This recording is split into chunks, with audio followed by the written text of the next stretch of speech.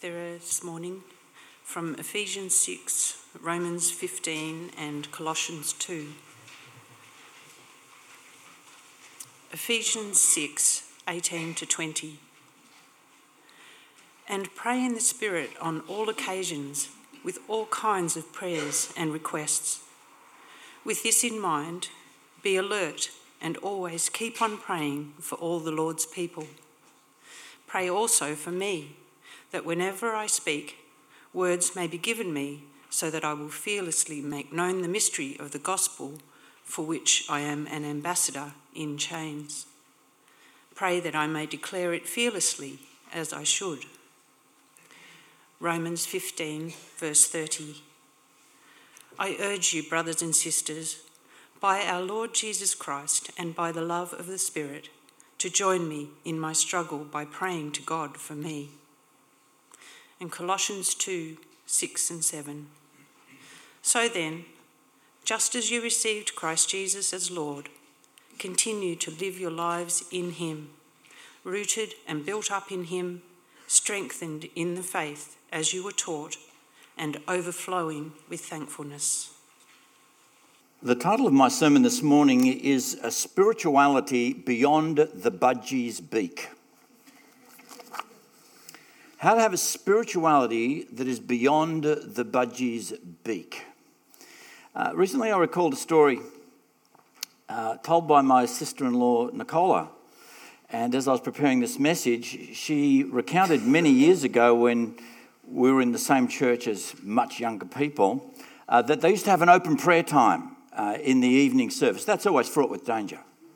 Let me just say the Spirit may lead, but may not at the same time. So it's a great risk to open up the microphone. There was one particular young teenager in the church. Her name was Susie, and she was passionate about all the Lord's critters. She just loved the Lord's critters. And so she would be just so worked up about these little critters of the Lord that might have. So it would be one week it would be the puppy's paw. And sometimes she'd be so upset about praying for the poor puppy's paw that she'd be overwhelmed with grief. And because it was an open prayer time, people would have to stand up and sort of hold her shoulder and take over the prayer and just bring Jesus' healing down on the puppy's paw. This is true. One of the ongoing prayer requests that Susie had for the church is that she stood up with a quivering voice and a broken heart every week would be to pray for her poor budgie whose beak was broken.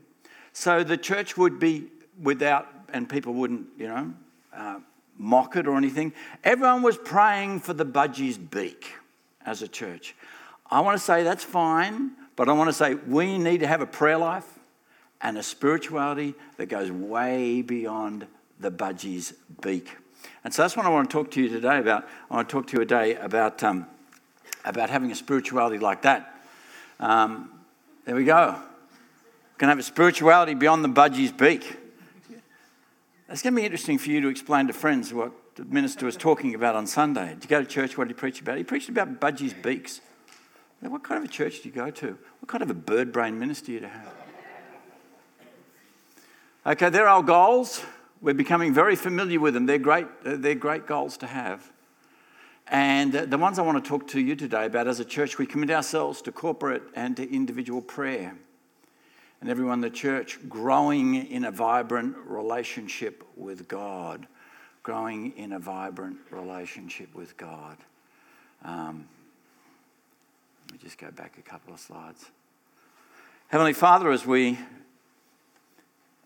consider these matters as a group of people and as individuals, we just pray to God that you would really help us to focus in, to be honest to God today, to be reflective, to be open-hearted, not to be defensive, to be encouraged where encouragement is warranted, to be reminded where reminding is necessary, and to be provoked to go further where that is needed also. And so, Lord, just be with us today as we consider how our spirituality stands before you today.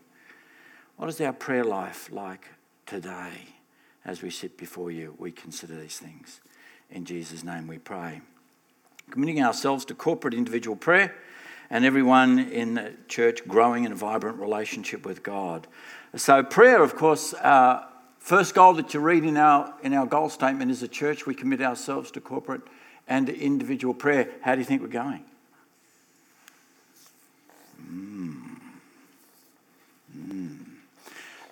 It's always a tough one, isn't it, when it comes up. Just as tough for me as it is for you, let me assure you of that. How are we going on that? How are you growing? Are you growing in a vibrant relationship with God? Is your spiritual life stagnant? Is it going backwards? Or is it growing and going forwards in all form? So these are the things that we commit ourselves to as a church. So what does it mean to go beyond the budgies beak to pray? Well, of course, the scripture tells us how to do that. Look at this great scripture here, folks. From Ephesians 6, Paul is praying and he's asking the church to pray for him. And he says, and pray in the Spirit on all occasions with all kinds of prayers and requests. With this in mind, be alert.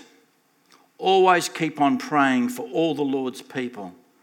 Pray also for me, that whenever I speak, words may be given me, that I may fearlessly make known the mysteries of the gospel, for which I am an ambassador in chains. Of course, he's in prison as he writes.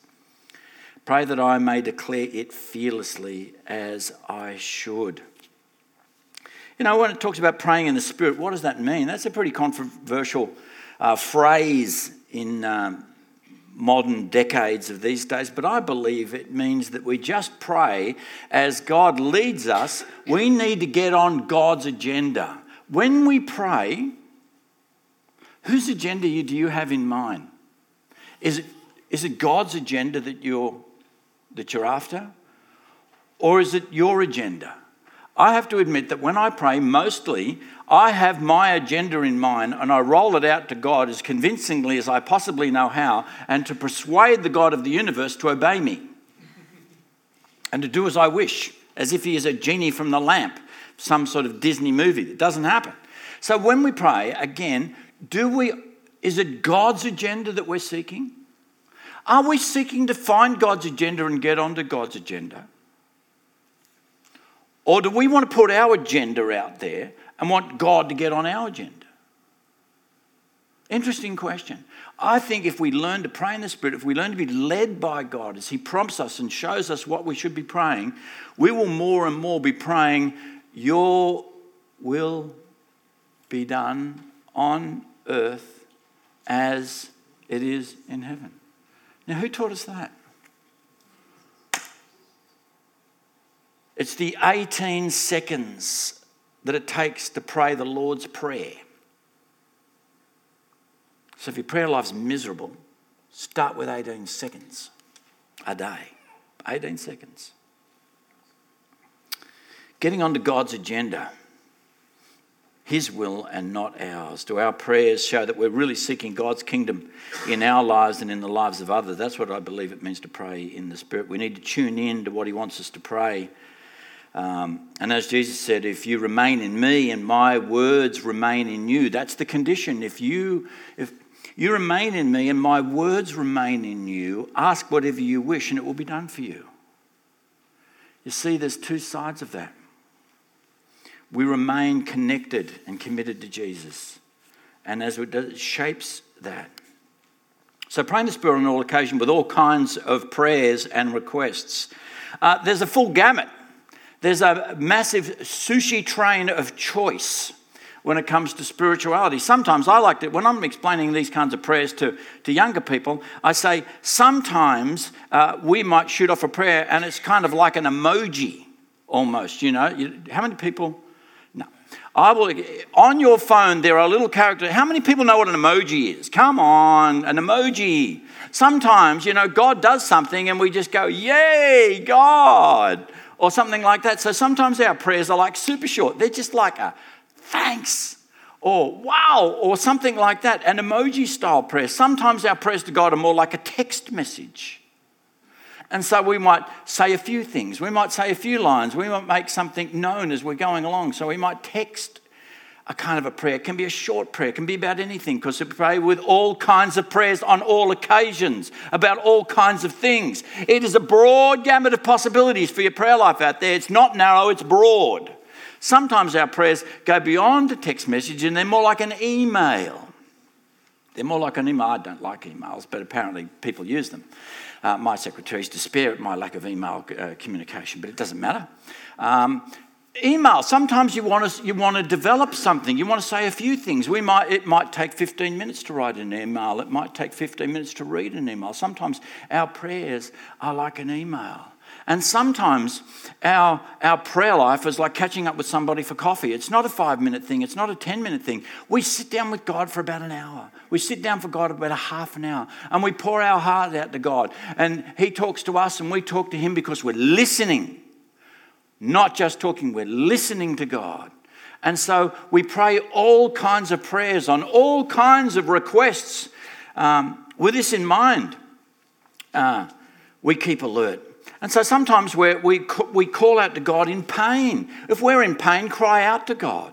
If we've got a time of blessing, praise God. If you're on a time of need, ask God. If you're sick, implore God for healing. If you're in sin, ask God for forgiveness. If you're beset with worry and anxiety, cast your cares on him, for he cares for you. In all circumstances, in all places, with all kinds of prayer, pray, pray, and pray. Don't limit your thinking when it comes to praying. Be broad. With this in mind, it says, be alert. Keep on praying for all the Lord's people. We need to be spiritually alert because the great forgotten truth that's clear in the scripture is that there is a spiritual enemy. Spiritual warfare. Huh? When was the last time we heard anything about the devil, about Satan? I want to tell you, he's alive and real, and you're his public enemy number one. And so he's like a roaring lion and you're on the menu. He wants to bring you down, wants to tear you apart. We need to be alert. We need to be on the mind that we are not just waging war against flesh and blood, the scripture tells us, but we are waging war against all kinds of principalities and powers in places that we can't see. Be alert. Don't be naive. Know that there's a bigger picture. There's things happening behind the veil of the human existence. There's a spiritual realm that's happening out there. So be aware of that. You see, Paul is in chains here as he writes. He's in chains. Now, who put him in chains? Who wants Paul in chains? Well, it's Paul. He's a missionary. He goes out and he preaches the gospel. Who wants Paul in chains? You might say it's political. He cheesed somebody off in some high power and they stuck him in jail. That's what it looks like. The person who wants Paul in chains and not visiting and planting churches is the enemy. And so that's why he's in chains. But Paul, of course, then thinks God's got another plan because this is what God does. He counters the enemy so easily. He gets Paul to write all the letters which we've still got today. Hallelujah, glory to God. Thank you, God, that Paul's in jail. Thank you, God, that Paul is in prison and he's in chains. It looked like it was bad, but God meant it for good. That's just typical God. Yeah, that's what God does. So here it is, happening here in the spiritual realm. There we have it. We need to be alert relationally. We need to listen between the lines of what people are saying. We need to read people's body languages. We need to see in a person's eye the window of their soul. We need to ask the question, are you okay? And I need to say today to everybody and remind us, it's okay not to be okay. And it's okay to say, I'm not okay. Well, it's very interesting, Remington's got the scooter. And which they wear helmets and go down these little ramps and things like that. I believe that they're created by orthodontists, these particular... I believe scooters and things are designed by orthodontists to keep them in perennial work. It was interesting. There's a culture I've discovered amongst children on skate ramps because they're forever crashing. The orthodontist's friend. And do you know what they say to each other? One kid goes past another kid either on a skateboard, roller skates, or on their little things, and they say, "You good? You good?" And I noticed it wherever I went. It's just like a universal language. I'm now hip. I'm telling you, I'm full on grooving it. I'm right up in the skate scene, baby. And then they just go past, and they always stop. And I heard it again. I heard it. One kid said it over here. Another guy crashed. He said, "You good?" Another guy over here, "You good?" And then Remington fell over and a total stranger walked past and said, "You good?" We need to say to each other, "You good? You okay?" That's what we need to do. It's a safety question, not a moral estimate of your terrible character. We know you're not good, but we're asking, are you doing all right? It was interesting yesterday. I get middle ear imbalance, which makes me feel pretty ill a lot of the time when I get it. I've had it for about a month, and it's like you're feeling car sick. Okay, if you've had vertigo or labyrinthitis, everybody would know what I'm talking about. You feel pretty crook, you feel pretty tired. And yesterday I went back into my cycling class, which I'd been wagging for a few weeks, not feeling very well. And my instructors came over when the music, and we've got a reasonable sort of connection there, and she came over when the music was just starting, saying hello to people, and she said, "Haven't seen you for a while." And she said, how are you? You doing okay? And I said, "Oh, I've just got this little thing." And she said these words, "What aren't you telling me?" That's $1 million question. That's $1 million question. I'm stumbling, bubbling, defensive, thinking, I don't want to tell her what's going on in my life and my health report. She just said, "What aren't you telling me?" And she put her hand on my shoulder and just looked at me, waited for a response. I said, "I've got vertigo, feeling pretty crook, first class in a long time." She said, "That woman over there has just told me she's got vertigo. She might not make the class out either." What aren't you telling me? I'm just going to drop that in there for your toolkit. I think it's a great question. We need to be alert. We need to be alert about what the enemy's doing. We also need to be alert what's happening in others' lives. Look down there as the scripture goes on. There's a lot in these verses. "Pray also for me that when I speak, words may be given me, so that I will fearlessly make known the mystery of the gospel of the Lord, for which I am an ambassador in chains, that I may declare it fearlessly as I should." How many times does the word "I" and "me" appear in those two verses? How good are you at asking for prayer for yourself? Most of you say, "Oh, don't worry about it." How are you? "Oh, I'm okay." "You want me to pray?" No. I'm okay. Not so much the Apostle Paul. Maybe you're more spiritual than the Apostle Paul. Maybe you're a better Christian. Maybe you're more dynamic, more spirit-filled, more able, more powered up in the Lord than the Apostle Paul, and you might not need prayer. But Paul, the apostle, the great church planner, gospel preacher, writer of much of the New Testament, he needed heaps of prayer, and he says these things: "Pray also for me, that whenever I speak, words may be given me, so that I will fearlessly make known the mystery of the gospel, for which I am an ambassador in chains. Pray that I may declare it fearlessly as I should." There's also a scripture, of course, that we had read to us from Romans 15:30. It says, "I urge you, brothers and sisters, by the Lord Jesus Christ and by the love of the Spirit, join me in my struggle by praying to God for me." Our church needs to be marked by a deep and desperate and passionate prayer life for each other. If you're not on the prayer chain, get on the prayer chain. It's not for you to find out what's happening in the social world of the church. It's been said, "I like being on the prayer chain because I get to find out what's happening in the church." Somebody once said that. If I found it, I'd just knock them straight off the list just like that. I would go, delete that person. That's not the prayer chain. It's not for you to know what's happening in the church. It's for to pray. Get on the prayer chain. Pray for people. Put stuff on the prayer chain. I put my son is in the church bulletin this week because he needs prayer because his back is bad. I'm not too ashamed as a father to put my son's request in there with a bulging disc. And as a tradesman, that's a knockout blow. Pray, pray, pray. It's not a sign of weakness. It is a sign of godliness to ask for prayer. I'll say it again. It is not a sign of weakness. It is a sign of godliness to ask for prayer. Paul needed it. Are you too proud to ask for prayer? False piety and foolishness says, "Oh, I don't want to bother you with that." Paul asked for specific prayer. So should we. So should we. So we need to be a church that's corporately and individually committed to be praying. That's how to pray beyond the budget speak. We pray those kinds of things. Here's a great scripture.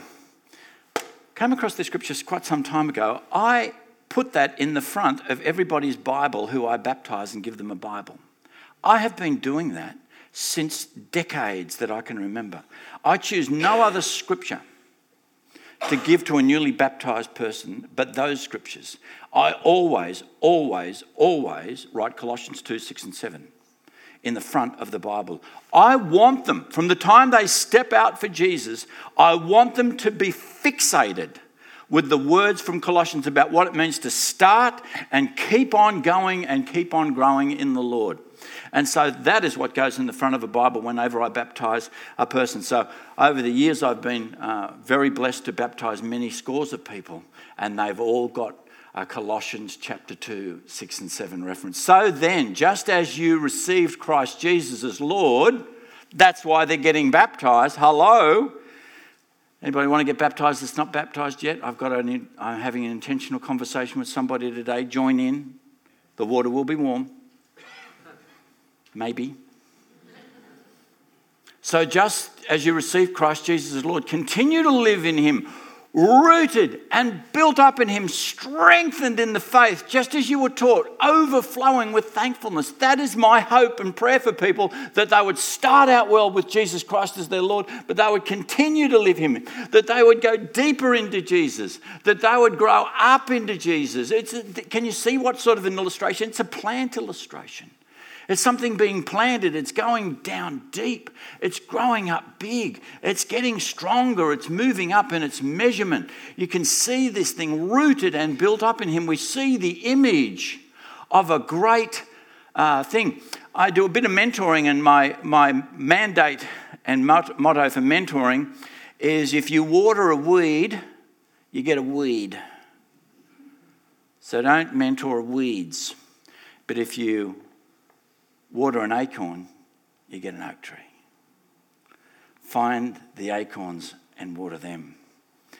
And so, because you know that what will happen if a person has got the right heart before the Lord, parable of the sower, that they will go deep, they will grow strong, that they begin their journey with Jesus. They have received Christ Jesus as their Lord and Saviour. They've confessed that, that's why they're baptised. Then, as they go on, they need to continue to rely on Jesus as Saviour. And they also need to continue to submit to him as Lord. Receiving Jesus Christ as your Lord and Saviour, it is not only the beginning of your journey, it's every day of your journey. He is your Lord. Submission, obedience, reliance on him till the day we die. We keep on having that experience of Christ in our life. We continue that journey on. And so obedience and submission and yielding to him. So Jesus says to people, why do you call me Lord, Lord, and do not do what I say? For him, it's incomprehensible and impossible. So we need to keep going. We need to keep growing as a person in Jesus, measuring up to him. And what does it mean to grow to be more like Jesus? I think it means this. We grow more like Jesus in our knowledge. We grow more like Jesus in our character. We grow more like Jesus in our thought. We grow more like Jesus in our speech. And we grow more like Jesus in our conduct. In our knowledge, our character, our thought, our speech, and our conduct, we grow more like him, increasingly governed by the love of God for us and for others. And Ephesians 4:13 says, until we reach the unity of faith and the knowledge of the Son of God, become mature, attaining the whole measure and fullness of Christ. You're not measuring up to the person in the pew next to you. Not measuring yourself up to me, measuring yourself up to your parents, your grandparents. You're measuring yourself up to Jesus. Keep growing. It's like the door thing, you know. Remington wants to be measured about every 4 weeks. It's generally very small growth, if at all. But he loves it because he wants to grow. He He wants to measure up. He wants to be 6'1" or 6'2" like the height chart predicts he will be. But he's a little bit short of that at the moment. But he wants to get there. He wants to measure up. And he wants to be the full person that God has made him to be. And that's what we need to be. And of course, this means getting stronger, built up, root up in him, strengthened in the faith, just as you were taught, overflowing with thankfulness. We get stronger. We need to be strong in the Lord because we're under constant spiritual warfare. And we need to be overflowing with thankfulness. And how do we do that? By regular, intentional reflection on the goodness of God in your life. Regular, intentional reflection on the goodness and the blessings of God in your life. Rooted in him, strengthened and built up in him. So, how's our spirituality going to look from now on? It's going to be beyond the budgie's beak. I want to encourage us to have a depth that goes beyond praying for God's critters, which is okay, but it's a childish prayer. We need to pray also like mature adults who are becoming more like Jesus. I'm going to invite the band up as I lead us in prayer. Heavenly Father, we thank you for the example of Paul, who not only shows us what we should be praying, but he leads the example of asking for prayer. Help us, Heavenly Father, to have a relationship as a church where we're just like that, where we ask each other, you good? We ask each other, what aren't you telling me? So that we can get to the heart of the issue and love and support each other like we should in prayer and in kindness. Help us, Heavenly Father, not only to have great memories of our beginning journey with Jesus, but to continue to be deeper, stronger, higher people of faith that look more like Jesus 1 degree, 1 day at a time. Amen. Please stand.